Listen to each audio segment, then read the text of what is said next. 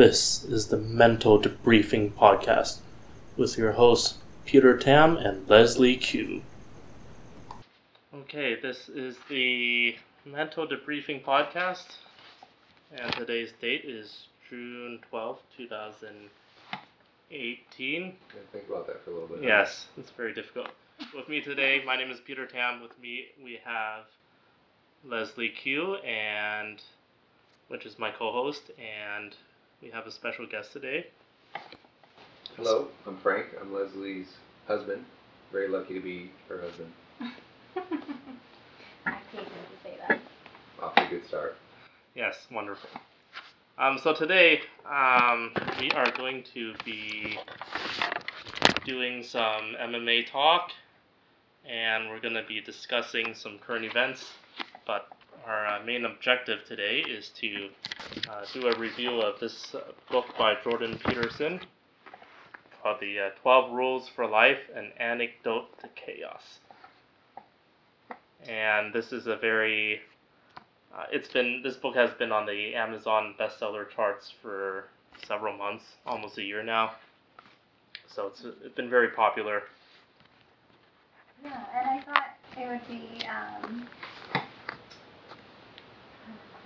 I thought we would just discuss how we were introduced to Jordan Peterson. So how did you hear about Jordan Peterson? Well, I am a listener of the Joe Rogan Experience podcast, and Jordan Peterson was a guest on the podcast, and he said a lot of philosophical ideas. It was very the level of his speaking was very high up. So I decided this guy is smart. He knows what he's talking about. So I decided to pay attention to what he has to say. Yeah, he is very smart. He's very articulate. I think it's important to also note that he's a clinical psychologist. He has quite a few videos on YouTube. I also heard about it through the Joe Rogan Experience, and similarly, I thought he was very articulate and he made some really great points, but he surprisingly is a very controversial figure. He's from Canada, and I guess I was a little shocked to find out that his ideas were so controversial. I don't know. And Frank, what about you? I know you also heard about him through the Joe Rogan Experience. What did you think about him? I love listening to him. He sounds like an incredibly reasonable man, and very, like you guys are saying, incredibly intelligent. But he seems very fair at the same time too. And it seems the reason that he has gotten so popular is because of the fact that he is not willing to call people by their surnames. And he has good reason for that. And I think that it's become a controversy because they're labeling him as something that he's not. And he's not going to be loud. He's not very boisterous. He's just very calm and just wants to have a conversation. And he's incredibly smart. So I think people get frustrated when they hear him speak and he makes complete sense. So they just jump to like, well, you're a racist, or you just don't like gays, or whatever the topic is, or whatever they want to say. Mm-hmm. So that's what it becomes controversial at times. Mm-hmm. And I appreciate the fact that he's willing to have an open dialogue with different people. And I think that's really important for us as a society to be able to have an open dialogue with people who have different opinions from us, respectfully. I think that's really important.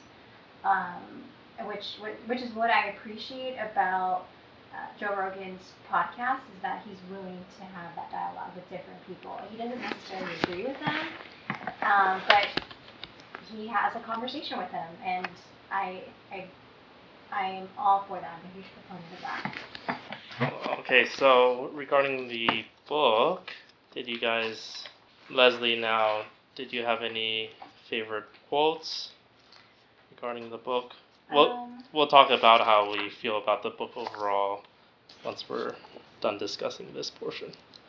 Yeah, of course. So he has 12 different principles, and the first one is stand up straight with your shoulders back. And So the quote that stood out to me was, "To stand up straight with your shoulders back is to accept the terrible responsibility of life with eyes wide open. It means deciding to voluntarily transform the chaos of potential into the realities of habitable order. It means adopting the burden of self-conscious vulnerability and accepting the end of the unconscious paradise of childhood, where finitude and morality are only dimly comprehended. It means willingly undertaking the sacrifices necessary to generate a productive and meaningful reality."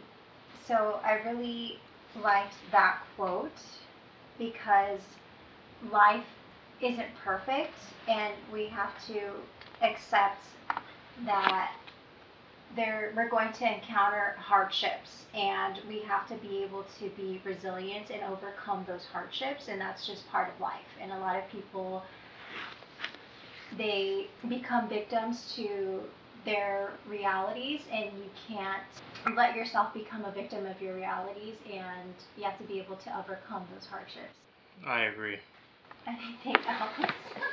Yeah, your favorite Just quote? just That's it. other You just things. agree? Yeah, for myself,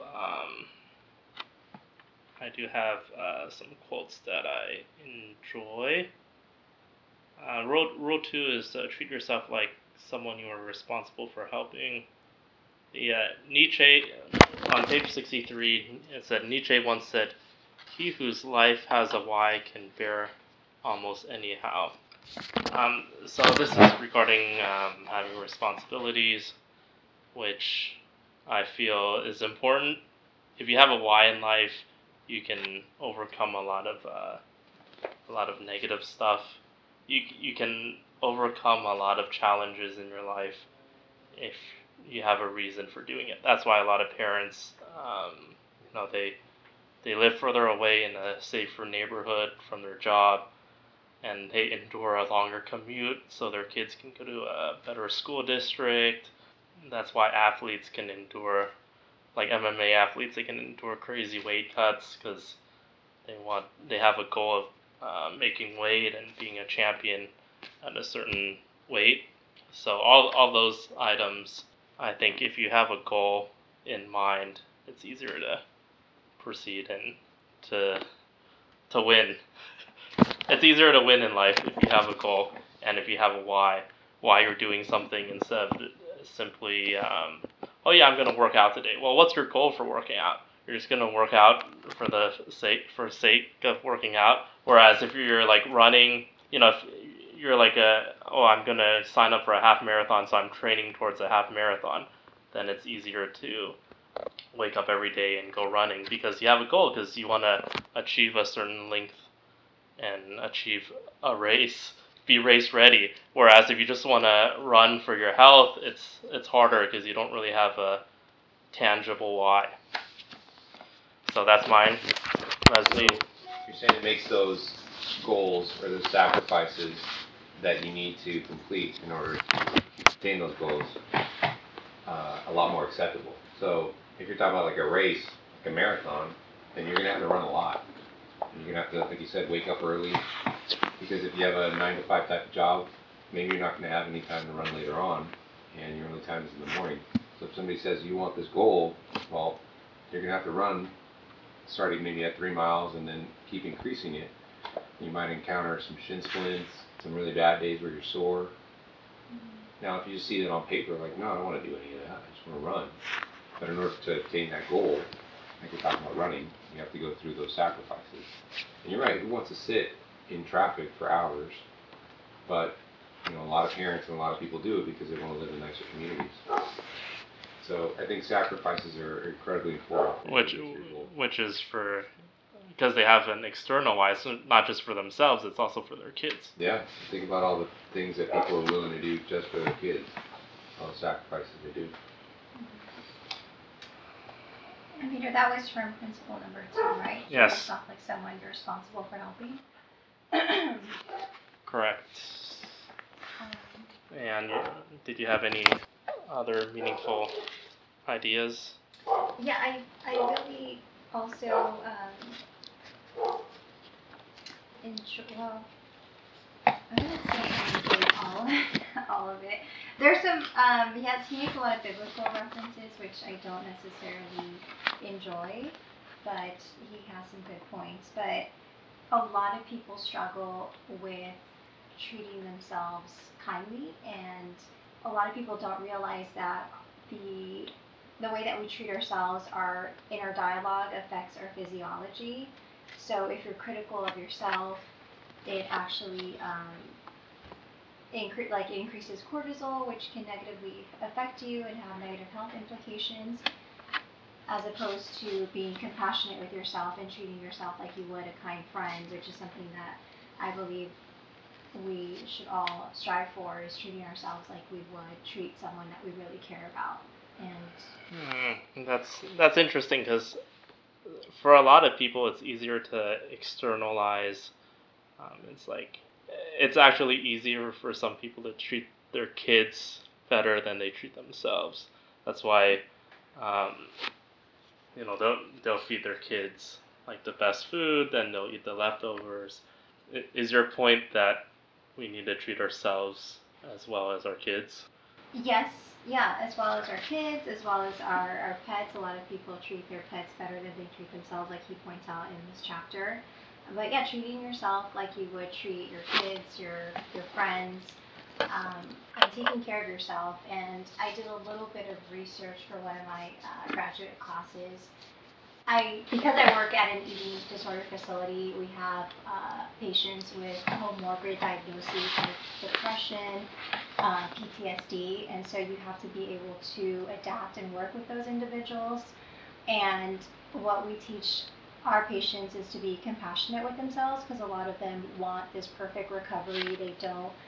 They feel really down when they have slip-ups, but that's going to happen, and so we prepare them so they know how to deal with those slip-ups and how to be compassionate with themselves. So I did a little bit of research on self-compassion, and it shows that people who are more compassionate with themselves are more likely to engage in healthy behaviors because they care about themselves, so it makes sense. But a lot of people think the opposite, that they need to be critical of themselves in order to motivate themselves, but that's not the case. It's interesting. A lot of people run on the negative energy, which is you need to be critical. Yeah, like you need to be better. You're not good enough. You're not smart enough. You need to work harder, and that just doesn't really work. Not for everybody. Well, yeah, sometimes people respond well to, because that's how they grew up. Like their parents are screaming, yelling at them. So when someone's gentle and nice to them, they respond less well. Versus when someone's yelling at them, drill sergeant style, then they'll respond better like that. Yeah, I guess it just depends on what it is.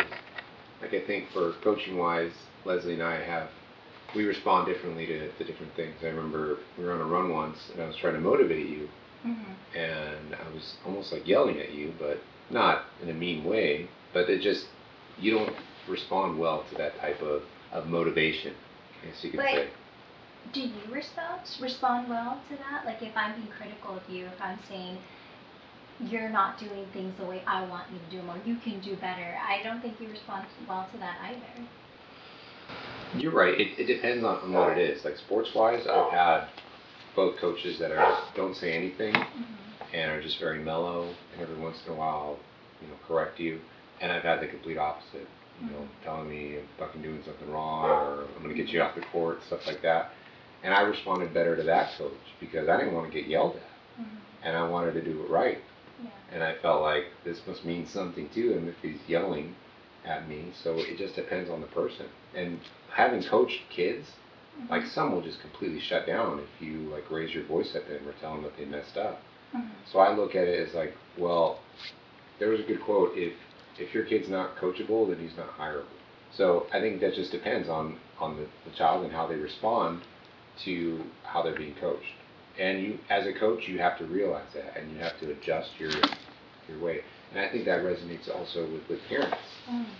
Having kids, which we don't have any, so we don't know that experience, but seeing it in my work and stuff, usually the parents that are on their kids tend to get more out of them because they expect more. Asian parents. Patient parents, right? And there's also the ones that almost push their kids too much and break their kids. Yeah, there has to be that balance. I don't know if, I think we're just going to agree to disagree on this subject. Well, I want to bring it back to the, because sometimes the man treats the girlfriend much better than he treats himself. And that's very Preach common. on, Peter. That's Preach very on. common in the dating world because, the guy has a limited budget, he's on a date, whatever, and then the female orders a lot of expensive stuff, then the guy has to save money and order a salad. So that's a common occurrence. And then there's a lot of experiences that men they don't really want to do, but for maintenance purposes, you have to go to museums and do all this stuff that I personally love museums, but I know a lot of guys. Me too. They're not a big museum people, so there's a lot of things that you have to do to maintain a relationship that the guy, quote unquote, is treating the female better. Compromise. Yeah, compromise. You're right. During that courting phase, then you might do things that you normally wouldn't. Yeah, there is a certain power dynamic regarding who has power at certain points of the relationship. But ideally, once you're in a long-term relationship, it should be a 50-50 balance. Frank, do you, or have you had similar experiences with women that you treat them better than you treat yourself? I can't say that I have. Okay. I just don't think that's necessarily fair. And I guess it just depends on what you're talking about. But like for us, I've done things that I normally wouldn't do. If it was just me out by myself. Yeah. To go to certain museums and stuff like that. Like that's your thing. But it's a different experience for me, and I just have to not necessarily accept it, but just know that that's part of it. Just like same thing with you with sports. You know that I love sports, and you probably wouldn't have gone to Chargers games. Like I got season tickets last year and kind of made you go with me a couple times, but it's a different experience for you. And it's better to do it together. Okay. Yeah, and we've had positive experiences when we've been to both, either sporting events or also museums and stuff. Yeah. Okay, I feel like we're kind of getting off topic We definitely now. are. Yes. For chapter or principle number 2, so. Continue on. Principle number 3: make friends with people who want the best for you. Initial thoughts on that chapter, Peter? Well, I think that makes perfect sense. You want to make friends with people who are not tearing you down or demotivating you or are telling you that you can't do something. You want to surround yourself with people who are going to motivate you and who are going to bring the best out of you. And that's just great general advice for life. Yeah. Have you ever had an experience where you had to part ways with someone because you noticed that they were bringing you down and they weren't really... Well, sometimes I've been the negative influence that people try to veer away from.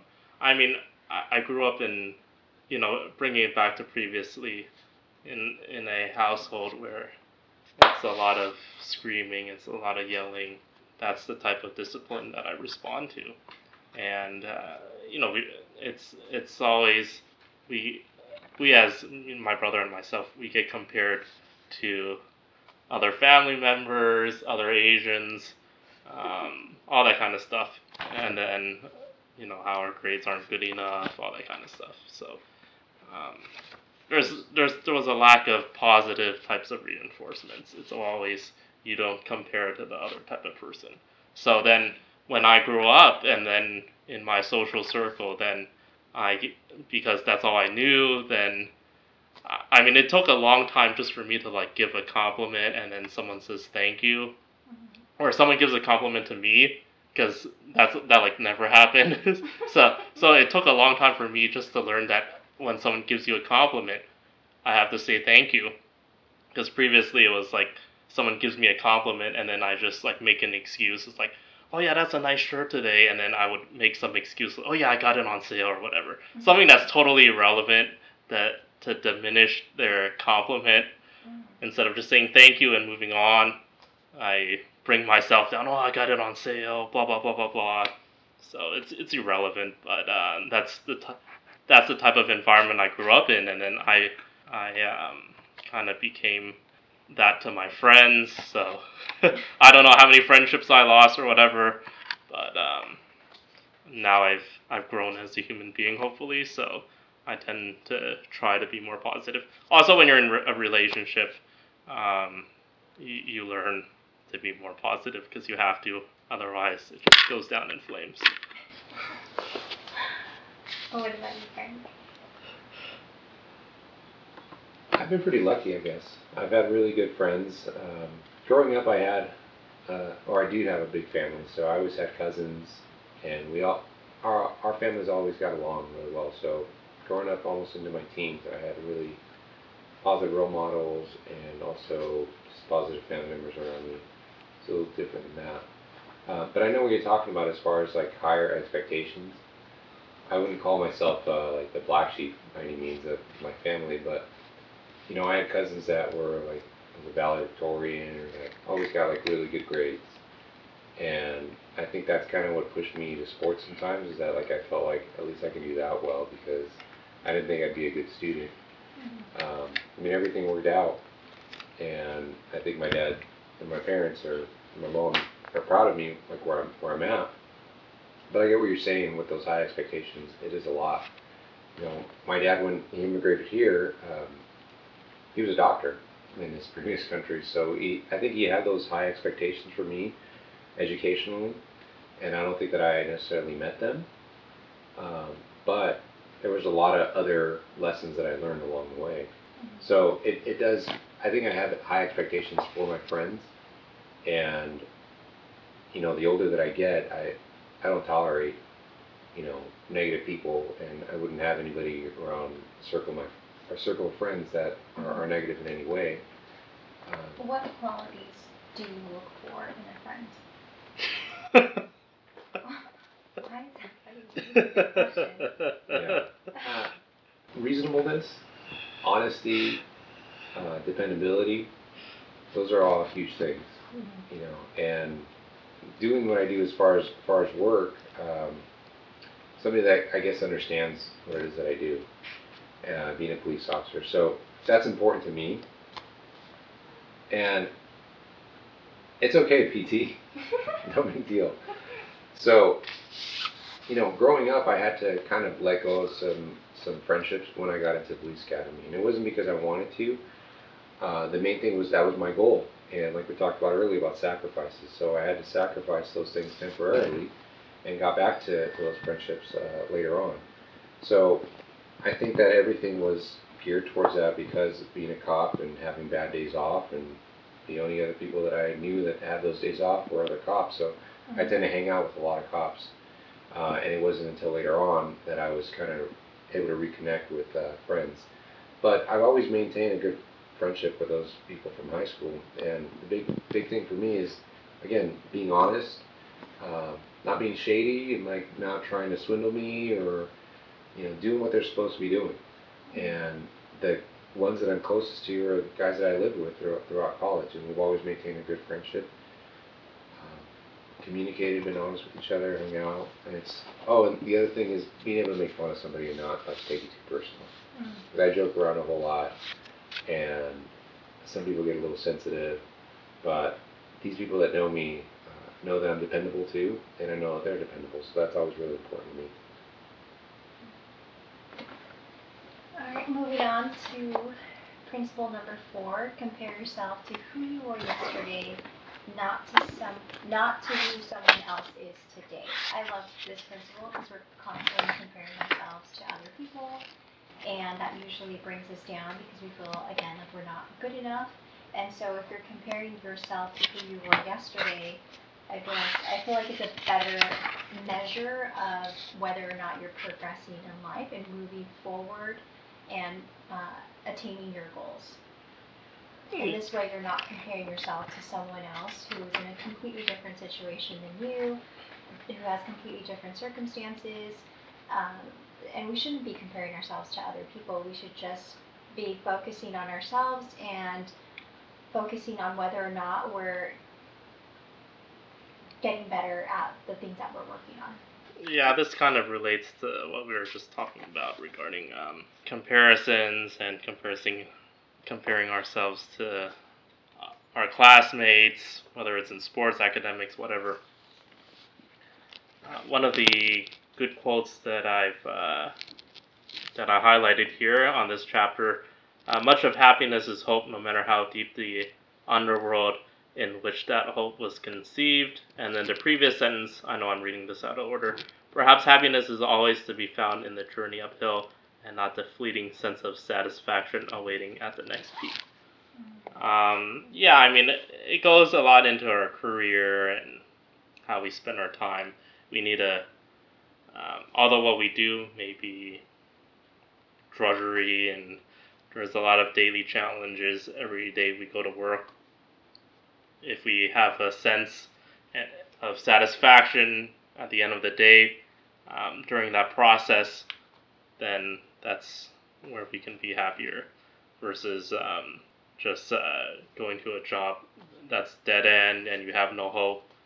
You need to enjoy the process, even though you need to enjoy the pain of the process, even though pain is painful. So it's kind of a sadistic type of what's that word? Masochistic. Masochistic. Yes. No, I agree. I like that quote as well. It's important to enjoy the small victories and recognize the small victories along the way. When throughout my journey of becoming a registered dietitian, there's been so many great moments. I've met so many great people throughout this journey, and it's been, I mean, obviously it's been really difficult, and it's been a lot of sleepless nights worrying about things, but I've definitely enjoyed the process along the way, and it's been very meaningful. So. Yeah, there's on the page 96, it talks about the snowball effect, which is basically if you mess up on one day, then you mess up, but then you have to, then you learn, and then the next day you do something better, and do that for 3 years, and your life will be entirely different. Basically, your baseline can keep going higher and higher. So, let's say I live in a house that sometimes I don't upkeep to perfection. If you need to set some goals, like make your bed every day. Then that's a first goal. You do that for a week, and then you can make a bed, and I'm gonna wash my dishes every night. Then you can keep building and building, and once you achieve that, I'm gonna clean up my backyard once a week, and then because once you do one, you have courage that you can do more goals and you can take on more challenges because you feel better about yourself. So there's a lot of snowball type things that you can do. Yeah, and you kind of also touched on learning from your mistakes and learning from failures. A lot of people are really worried about failing, right? And it can be very traumatic. And I think we should embrace those failures because we can learn so much from those moments. So it's something that I'm working on, is just being able to embrace the failures and what can I learn from this experience. And I learn more from when I fail than from when I succeed. Absolutely. And I think people are scared to just do that, is to put themselves out there. In the event that they do fail, what's going to happen? Right. Are people going to laugh at them, or are they going to feel more down? But you're right, you put yourself out there and just realizing, I think it's important to have attainable goals, not thinking that you're going to be at the best at something, and understanding I'm probably going to fail, I'm probably going to mess this up really bad, but like Peter's saying, that small progression gets you to the point where you're feeling comfortable, and then just realize that one of those days while you're feeling comfortable, you're going to be down again, or you're going to mess something up again. And that, bringing it back to sports for me, that sports was incredibly important for me, because growing up I was always so shy. I was always really tall, and was always made fun of quite a bit. So I started playing sports, and it increased my confidence. And the more that I played sports, the more confident that I got. And I realized I was somewhat okay at basketball. And then I always try to challenge myself at other different sports. And that's always been big for me. So a lot of times when I think about things, I always think about it in a sports mentality, because it means so much to me, and I love sports. And I don't think I could live without either watching sports, playing sports, because it's really helped me develop who I am now. Okay, Leslie, you have another quote that you'd like to discuss? Yes, so another quote that stood out to me was, you must determine where you are going in your life, because you cannot get there unless you move in that direction. Random wandering will not move you forward. It will instead disappoint and frustrate you, and make you anxious and unhappy and hard to get along with, and then resentful, and then vengeful, and then worse. Be precise with your speech. So the reason this resonated with me, as we've been mentioning throughout the podcast, is making sure that you have a purpose in life. That way you know where to concentrate your efforts and what to do, and you're not lost, and you don't feel like you don't have a purpose, because that's so important for everyone, is to have a purpose in life and know what to do and how to get to wherever it is that you want to go. And also be precise with your speech is something that I have a difficult time with sometimes. Is just sometimes I talk in circles, especially when Frank and I are having certain discussions, and sometimes you can just say something with a few words. Like, you don't have to, like I'm doing right now, where it's just like trying to figure out like the right words to say. So figuring out what you want to say first, and then saying it precisely and to the point. I agree. People's attention spans are much less now, and it takes a lot of effort to listen to like a long podcast or watch a long video. So get to the point, get things quickly communicated. Don't stutter like I do and do a bunch of nonsensical sounds. That's why it's important to go to like Toastmasters and other clubs where it helps develop your speech, because not everyone's like a natural orator or a natural speaker. It takes work, and it's something that you can practice, you can work on. And unfortunately, I don't put enough effort into it, but it is something that can be developed. The tongue is the only instrument that can get sharper with use, as they always like to say. So. And that's one of the reasons why I wanted to do this podcast with you, because I want to develop that skill. You can tell we're kind of struggling on what to say and how to say it, and we're putting ourselves out there and being vulnerable, but that's okay, because we're learning from this, and we can only get better. Right, and that's just like we've been talking about, is challenging yourself, putting yourself in an uncomfortable situation, and it's going to get better as you go. Yes, I agree. Alright, so moving on to MMA. Oh, I have one final quote regarding the book.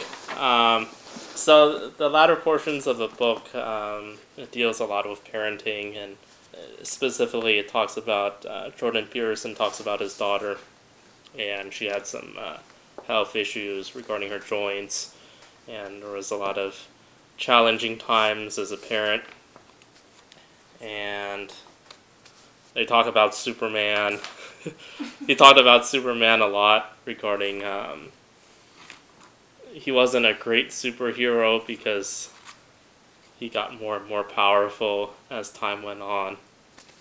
and then they found out when he was invincible, people stopped liking Superman, so they had to introduce different types of kryptonite, different types of villains, all this kind of stuff to make him weaker.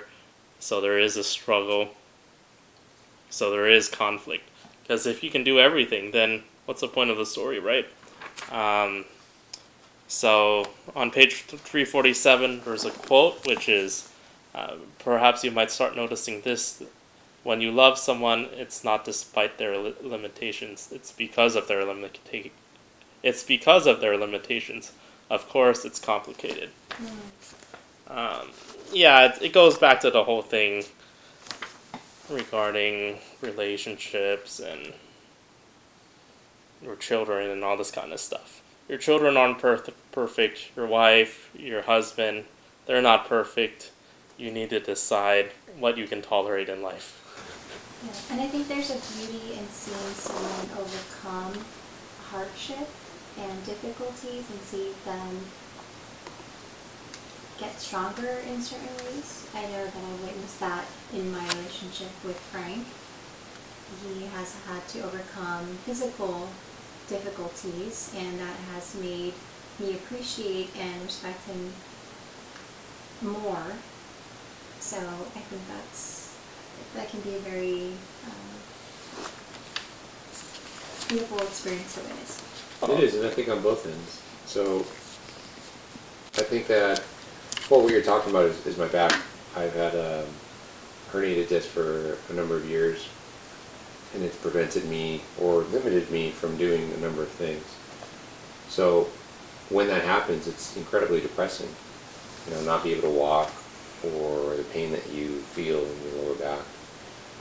And Leslie's been there by my side helping me out, so that's a beautiful thing to have somebody there to motivate you and also take care of you. So that's been really nice. And on the other side, though, I don't want her to see me like that either. I don't want her to see me almost I wouldn't say vulnerable, but in pain. I don't want her to worry. Mm-hmm. So it's motivating me to also get better and do things to try to prevent me from having these issues with my back. Yeah, true love. Okay, now Leslie, out of 5 stars, what would you give Jordan Peterson's book? I would give it 3 stars. I think all of his principles are insightful and they're helpful, right? It's a self-help book. But I don't appreciate, or I didn't really like his biblical references. I'm not necessarily a religious person in the traditional sense. I do believe that there is a higher power, and but yeah, so I didn't really like the biblical references. For myself, I'd give this book probably a 3.5 out of 5. Between 3.5 or 4 stars. I enjoyed the biblical references. I had no qualms regarding that. But what I did not enjoy was, it is kind of he goes on certain tangents because there's 12 rules of life that he puts down. Then he goes on to these really long, elaborate stories that is really overarching, and it's extremely broad in his examples. Whereas I'm used to self-help books where you can read it in a day because the stories are light and trivial and easy to comprehend. Jordan Peterson talks in a language. It's like a different level of English. It's a very academic, very philosophical. Yeah. So it's not an easy read by any means. Some of his stories are funny. Like him growing up in northern Alberta, you can feel his struggles and all that. Overall, his stories weren't as easy to get through because he makes a lot of broad examples, and it strays away sometimes from what the original rules were.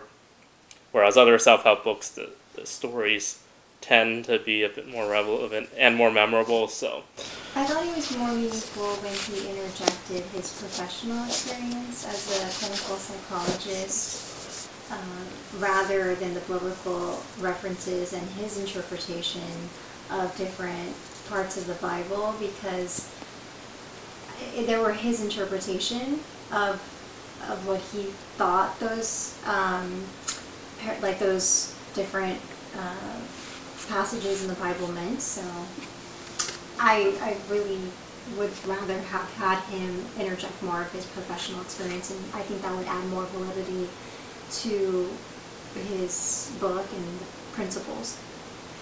Okay, I agree. Now, moving on, we can discuss, there was a big mixed martial arts event that recently took place this Saturday. So I think if you want to discuss them in order, the main card, first fight was Mike Jackson versus CM Punk. Ridiculous. That was really hard to watch. You know what upset me the most is that Dana White got on the air and he starts talking shit about Jackson and saying that he was joking around, but he put that card in that spot. That card should have, well, first of all, CM Punk should not be fighting the UFC.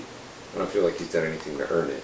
He's a former wrestler, WWE wrestler, that decided, screw it, I'm going to try to be in the MMA. Got demolished his first fight. Yeah.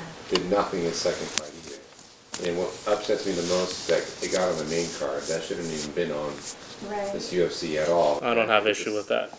You don't? I think it's a slap in the face to fighters who've been doing this their whole career, trying to get there.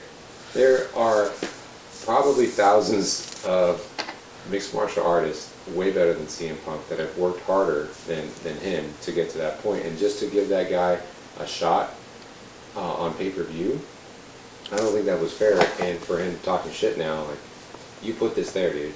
And not only that, but you kind of not motivated, but really promoted CM Punk quite a bit. If you watch the fight, they did this whole promo on how much he's been training and who he's training with and all this. Like, you don't see that for any of the undercards.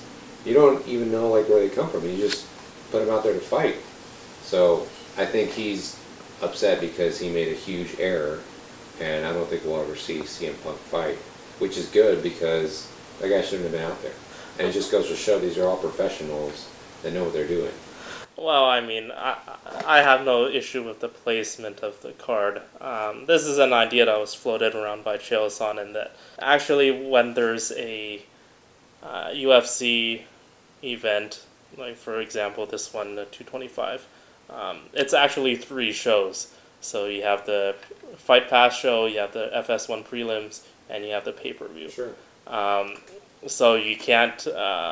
you kind of have to balance out the talent, so the FS1 card also has some interest, because that's actually the free card that a lot of the general public, the casual fans that don't want to pay, might be actually watching. So I have no issue that Overeem and Curtis Blades were bumped to the prelims because of that CM Punk fight. Yes, it was... But nobody wanted to see CM Punk fight.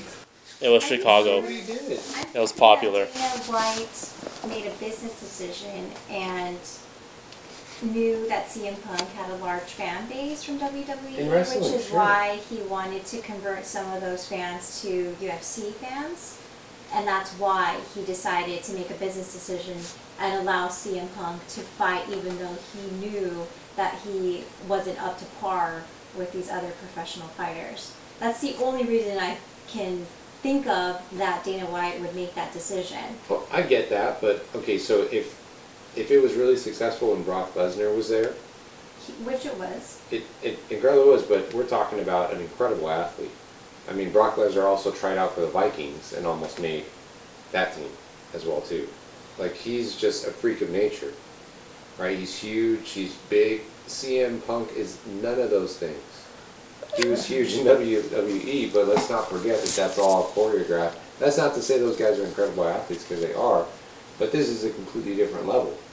I'm not arguing whether or not CM Punk is a incredible athlete or not. I'm not comparing him to Brock Lesnar in that sense. I'm just saying maybe he has a large fan base. I don't think any one of us know whether or not he has a large fan base. And it seems like he did. Brock Lesnar was juiced to the gills. Sure. Do you know if CM Punk had a large fan base? Yeah, well, he's from Chicago. That's why the whole thing, because he is from Chicago, the card took place in Chicago. That's why he was placed there. Because a lot of people like watching him. What do you there think, was a lot of and people playing like devil's watching. advocate here, do you give him any credit for putting himself out there? Because it's something that we've been talking about here on the podcast, being vulnerable, putting yourself out there.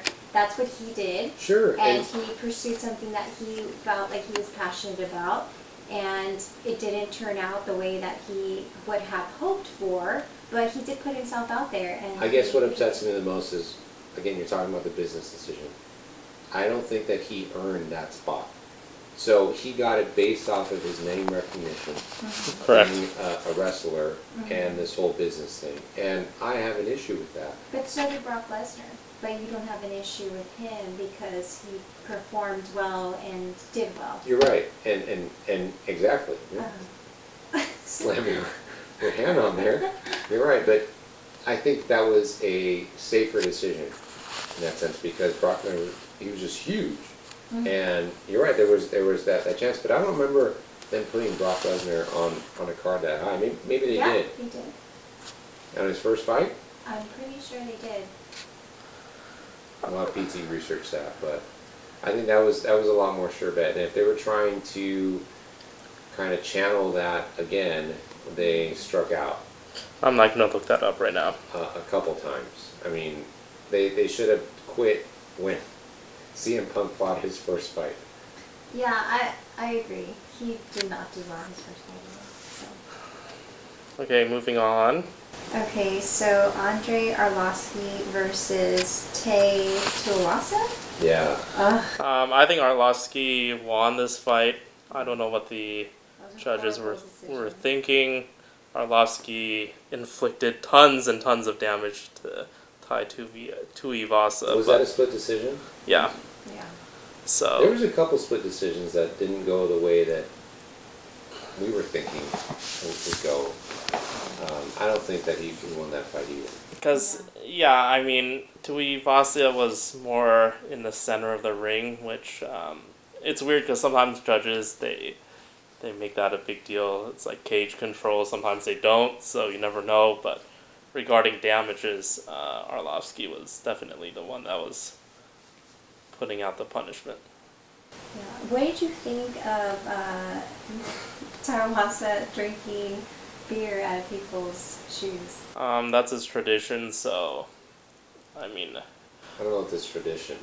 I think that's just what he does. He's gross. that's his. That was disgusting, but I think that it has to do with, I mean, I hate to say it, but maybe it's just a business decision. He's a younger fighter. Arlovsky's been around for quite some time, even though I think he won that fight as well. Wait, you think that the judges made a business decision in scoring in favor of Tuivasa or whatever his name is? Yeah, I think there's some fights where you can say like, well, that guy's maybe the more exciting fighter or the more up and coming, so they almost give him a little bit more credit. I think that happened in this one because he got a really big That's showing. so unethical, though. Oh gosh, but we're talking about like mixed martial arts or boxing. How many times have we seen that? Well, the judges are supposed to be independent, so from the UFC itself. Right, but I mean, we've seen it a couple times where that hasn't happened.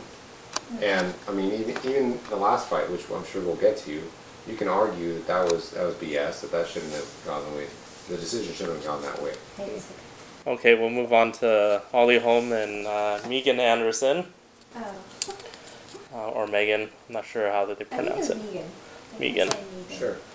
I'm a big Holly Holm fan because she defeated Ronda Rousey a long time ago, and she's a really nice person in real life. She gives good interviews. She's really friendly with MMA media. She's really friendly with fans, and she seems to understand the big picture of it all. So I enjoy her as a person, whatever that means. And I think her fight plan was smart this time. I'm not sure if she thought of that ahead of time or it was just instinct, but Megan Anderson landed a few blows at the beginning that kind of woke Holly Holm up, and then she just decided to utilize her wrestling and get the fight to the ground and try to take away Megan Anderson's long-limbed advantage, the reach advantage.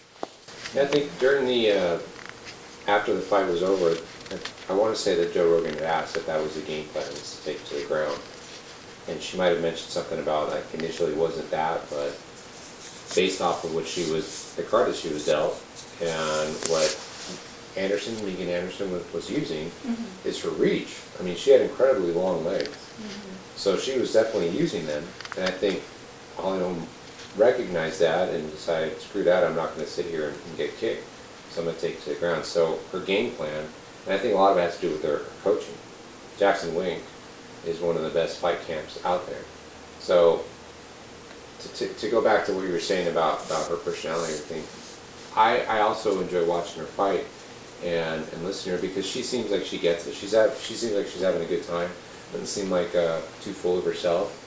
And she's taken some big losses as well too. I mean, she only had the belt one time, right? After Ronda Rousey, she lost the following fight. Yeah, to Miesha Tate. So I mean, she didn't have the belt for a long period of time, but she seems like she really cares, and she seems like she really enjoys fighting. But I enjoyed that fight. It was strategically, I think that for Holly Holm, it was good for her. But you would think, I thought that girl was going to give her a lot of trouble based off of her length. Yeah. And she didn't let her use her length because she took her to the ground. Leslie? I'm just incredibly impressed by Holly Holm. I think it's important to recognize that she's 16 times, or is it 16 times? Like kickboxing champion. She's in incredible shape. She's 36 years old, and she's just a phenomenal fighter. So, that was really good. Yeah, I think in the future we're gonna have Holm versus, not Cyborg again. Who's the 135 champion? Yes, Nunes. Oh, so that's good because she's the top contender at 135 and at 145. So she has her choice which route she wants to go. So we'll see what happens. Of course, the Nunes Cyborg fight that may or may not happen. That's also going to be very exciting. Next fight was Colby Covington versus Rafael Dos Anjos. Or as Kobe says, Dos Nachos. Dos Nachos. I can't stand Colby. He's such a shit talker. I'm a fan of Kobe's. He comes from the Chael Sonnen camp of talking smack. You learn from Chael Sonnen a lot of the smack talking ways to get yourself higher into the promotions. And if you look at his resume, he didn't have like a Tony Ferguson type resume where he beat up everyone. He had very few significant wins, and then because of his mouth, he was able to reach Rafael Dos Anjos. It was a very exciting fight, and I'm glad Colby Covington utilized his wrestling, his cardio. He pushed the pace, and Rafael Dos Anjos was not able to handle that. At the end, the frequent energy of Covington was what won him the fight. Yeah, it was a close fight. I think that could have gone either way. I think you'd have an argument for either ways. I thought it was pretty close. That was not close. It was. I thought it was pretty close. Yeah, it was pretty close. Yeah. But I don't have, I'm not sad that Dos Anjos lost or anything like that. I think that, I'm just saying it was close. Split decision. Right? No, that was a majority. It should have been a split decision. Majority Kobe.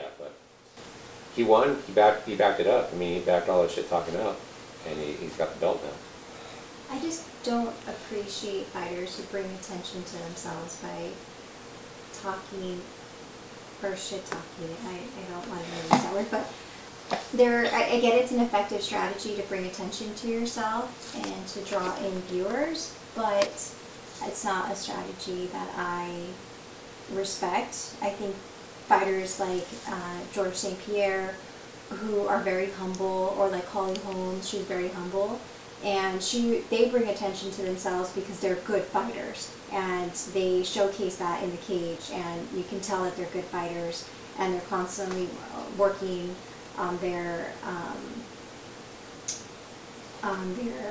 skills and their technique, and that's what really resonates with me, and that's one of the reasons why I like Robert Whitaker. I think he's a very But- Yeah, but you also have to have like the good guy and the bad guy sometimes. Like that. I get that it. makes It's for an effective good. strategy to draw in viewers, but I don't Like next time respect he that. fights again, you're gonna want to watch it because Yeah. you're gonna wait for him to get knocked out. Like you're gonna be rooting for that, Yeah, I'm not saying it's not. I've said it's an effective strategy. which I don't but think is gonna be an don't exciting fight with Tyrone Woodley. Yeah, I mean, suddenly It's everyone's a Tyron Woodley fan because everyone hates Kobe. So, yeah, it's an effective strategy because no one's gonna go buy a Tyron Woodley fight by himself. But now that he's fighting someone Sure. like Kobe, that's gonna be a really big card now. Well, otherwise it's just gonna be like a snooze fest like his previous fights. So, I'm excited. Which, speaking of Robert Whitaker, he fought Mr. Immigrant Mentality, Yoel Romero, and it was a very exciting fight. should have been a draw. I'm really sad that Yoel lost. I'm a big fan of his. I thought he had some very significant strikes. He knocked down Robert Whitaker twice, but at the end, Whitaker was able to escape. Especially in the 5th round, things were looking shaky for Whitaker, but he survived on the ground when Yoel tried to pound him. But But Yeah. he didn't do anything the first 2 rounds. It was shocking that he wasn't doing anything. And I know that they were commenting on the fact that he tried to lose weight in such a short amount of time, and that obviously affected him, affected his performance, and was the main reason why he wasn't doing anything those first 2 rounds. So,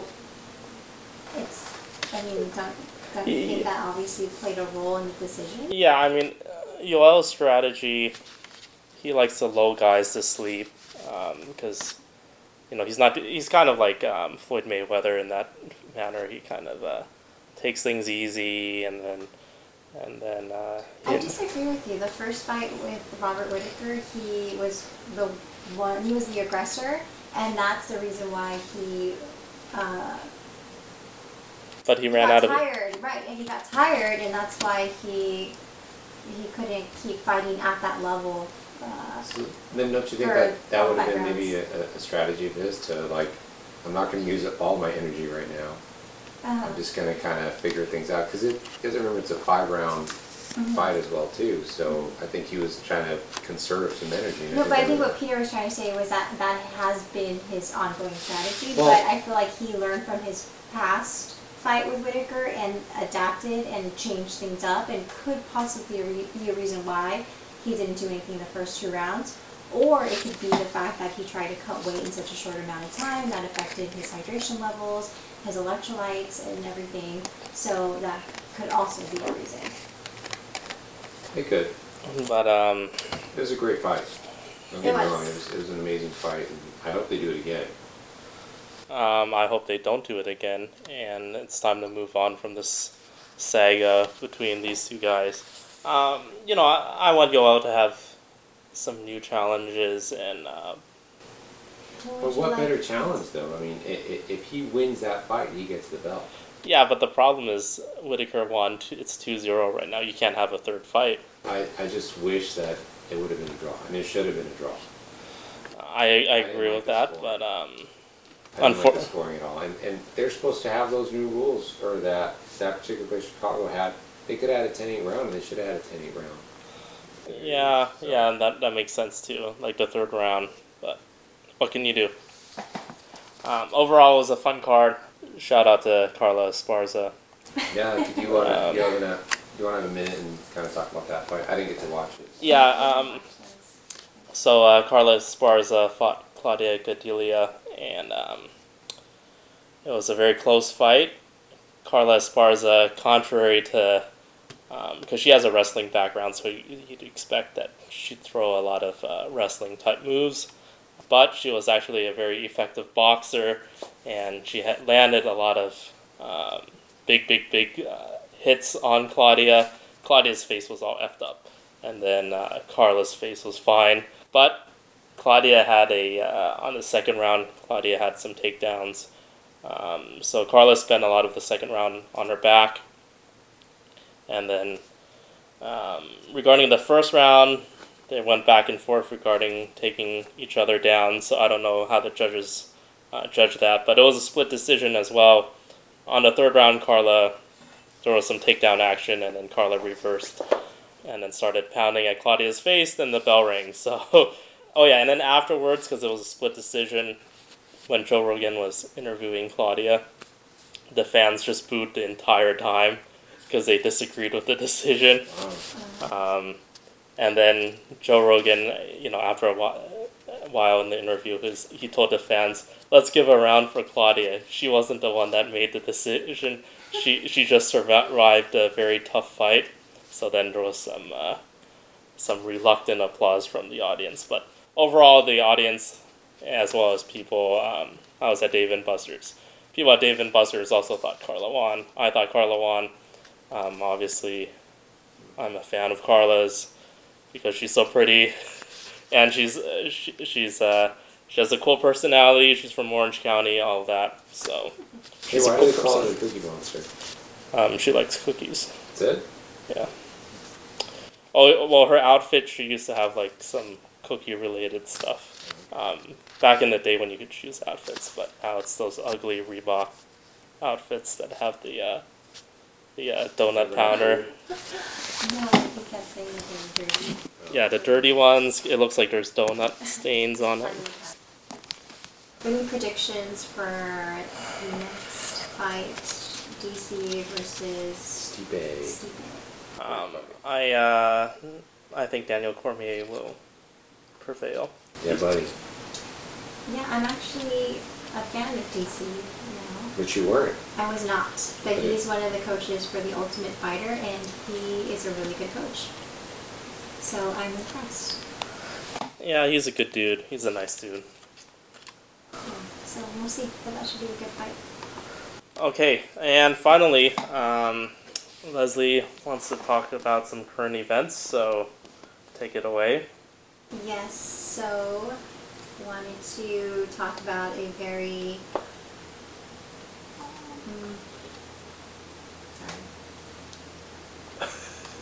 what? Continue. Okay. Something that happened this week, which was the death of Anthony Bourdain.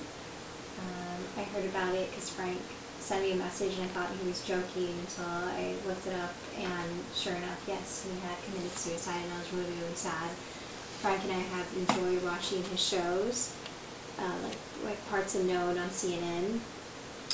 I'm sure most people are familiar with Anthony Bourdain, but he was trained as a culinary chef, then was given his own show, and he really became like a journalist. Like it went from focusing on food to focusing on the politics of the country and bringing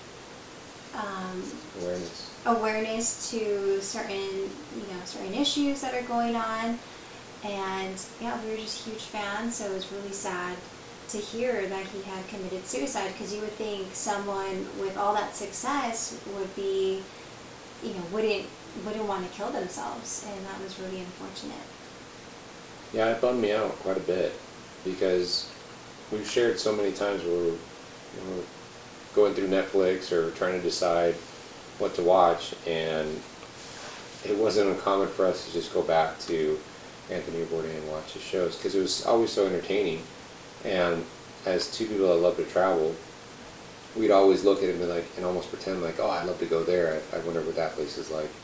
And he seemed just like to have the perfect job. He got to go eat the best food, go to all these different places, get to drink all the time. It just seemed like this guy has it all. And I like that he didn't sugarcoat anything. No, it was so real. Like these other shows, like on the Travel Channel, they sugarcoat a lot of things, and he was just like real and raw.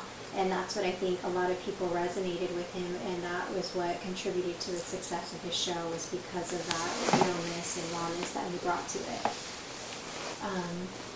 Yeah, you just never know. You never know what somebody's going through. And you think that they may have everything pretty good in their life, and then for whatever reason they make that decision that they want to end it all. Yeah. And I wonder if it was just a moment of weakness, and he, I don't know, I wonder like how things could have been different, how he reached out to someone, or talked to someone about it. And I think that we should have a real conversation about mental health. A lot of people feel ashamed for talking about, struggles that they have, like struggles with depression, because people, they feel like people are going to think that they're crazy, or, that they're, I don't know, whatever. Crazy. Yeah, crazy. Which we just said. But I know culturally, so I'm Hispanic, and I know that that's something that you don't talk about because people will automatically label you as crazy, and so that's why people don't want to talk about mental health, but it should be something that we talk about. Just like physical health, we should also be talking about mental health as well. And I hope that this, one of the things that comes out of this is that more people are going to be talking about mental health and what we can do about it, instead of shying away from the conversation. Well, I don't feel I'm qualified to talk a lot about suicide, mental health, all this kind of stuff. But like a lot of people, I've had my down times in life, and it's weird because people always say, "Oh yeah, you need to reach out," but then when you're depressed, you don't want to reach out to another person. So it's there's a balance. I don't feel. I guess I can relate. I cannot relate, but I enjoy life, so I can. Especially, you see someone, a celebrity, he gets to travel all over the place. He writes a lot of books. I didn't even know what his show was a long time ago. I just randomly bought his book. It was Medium Raw, his second book, and all he talked about was drug use, being in New York as a chef, all this kind of crazy stuff. And I was like, who the F is this guy? And then because I thought it was there was going to be more stuff regarding cooking, but yeah, it turns out he's a cool dude. He lived a very cool lifestyle, supposedly. He had a daughter really late in life. His daughter is only 11 years old, and then his wife at the time said he had old sperm. So, I mean, it gives hope, especially for myself, that someday I'll have a daughter and a son or whatever. You're not even close to that age. So, yeah, I don't want to make this about me, but I'm not qualified to talk about suicide, so. Well, none of us are really qualified to talk about that, but I think that it's okay to talk about it. I mean, it's okay. You don't have to be qualified to talk about it, and it's okay to reach out for help.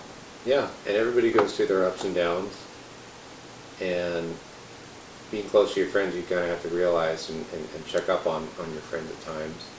And you're right, it's easy to say, well, when you're feeling down, talk to somebody. But if you've ever gone through that experience when you're feeling down, that's the last thing you want to do, is really talk to somebody. But I think it's important, once you get over that period of time, is to kind of share that experience. And you figure out it's common. It's common with other people to go through that experience. I had something recently where I hurt my back, and I was doing really well. Physically, I was doing really well. I was working out quite a bit, and then all of a sudden, I hurt my back, and I wasn't able to compete in a competition that I was preparing for, and that really bummed me out for quite some time.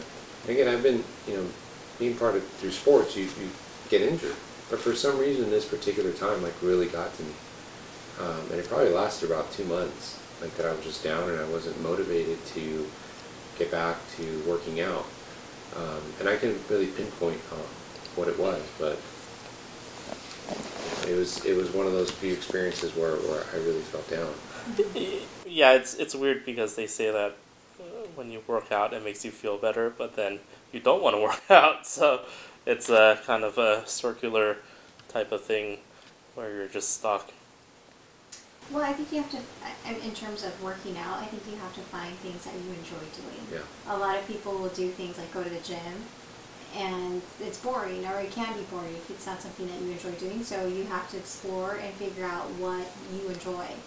And it doesn't have to be strenuous. It doesn't have to be CrossFit. It can be a hike. It could be just walking. Whatever feels good. It doesn't, so explore and, figure out what you enjoy doing. Yeah, and that's sometimes just that right there is tough for people to get through that. Because, again, they don't want to challenge themselves, and they don't want to try something new that they might fail at or they might not even like. So that is, it's tough. And you're right, none of us are qualified to talk about it. But I think the fact that you're talking about your experience with depression while you had your injury helps, because that way people are like, oh, he's talking about it, and I felt similarly. So it helps people have this conversation about their mental well-being. So just you talking about your own experience is helpful, and I don't think you don't have to be a qualified person to talk about your own experience. And actually, people learn more from other people who are going through the same thing, because a professional can only give you so much advice, but if the person doesn't feel like that person is going through the same thing that they are, it only helps so much. So that's why I think it's important for us to have these conversations, so that we bring awareness and people feel comfortable having these conversations. You're right. Talk to your friends. Is there any final thoughts you'd like to say, Leslie, before we close up shop for another week? Any final thoughts? I think to a more light subject, I enjoy going to pool parties. Tell me more. Thankfully, It's a pool party? Which pool party did you go to? In Vegas? no. There's because it's the summertime, so the salsa bachata promoters, they have certain poolside events. So they had a bachata and chill party in Fontana on Sunday. And it was in a pool? So it was poolside. You dance and then you jump in, and then there's a jacuzzi and all that stuff. So I thought I had a connection with some girls or whatever. Some women, excuse me. I don't know why I always say girls. And then, So with a few women or a couple. Or And then, Did you push Then- the pool when it didn't work out? then afterwards, I'm not sure what's going to happen, but it's, I always go to these with so much hope, and then it's like, oh yeah, we have a connection, and then it turns out I thought we had a connection, but then there wasn't a connection. So I can't tell myself regarding my feelings anymore if they're on par or not. So it's a difficult situation, but I enjoy going to the pool parties. So shout out to Edwin for throwing good pool parties, good promotions. IU Social. It's a good thing. He's a good dude. Don't worry, PT. Keep putting yourself out there. It'll happen when you least expect it. what That's made you typically. think that there wasn't a connection? I don't know. Well, it depends, like how fast they text you back, all that kind of stuff. So we'll see. Be patient. Also, there's the whole juggling. If you want to approach this as a business prospect versus a personal prospect. When you first talk to them, you don't know which they are. If they're single or not single, whatever. So I need to develop more of that. How to approach type of dialogue. Oh, she just texted me, but but it's really boring. Into it But and ask them if they're single or not. Why did you just toss the phone? Why did okay, you text okay, you? we're gonna edit this out. We're gonna edit this out. Why are you yelling? But I just want to bring levity to the situation, and I'm just Why gonna. are you gonna edit this out? Give the people what they want, PT. I'm just gonna say that it's I'm learning on the job, obviously, to balance business prospecting with prospecting in my personal life. So it's it's a learning process, but it's fun, and I'm excited that there's promoters out there that put such great events. So shout out to Edwin, IE Social. Make sure to go to the next one. You guys have any real estate needs, please give me a call or contact me. I am here to help you achieve your real estate goals. Awesome. Anyways, thank you. Alright. Enjoy your Thanks week, for having me. and we're going to have... Okay, everyone, that was the podcast for today. And thank you for listening. Have a good one. Bye.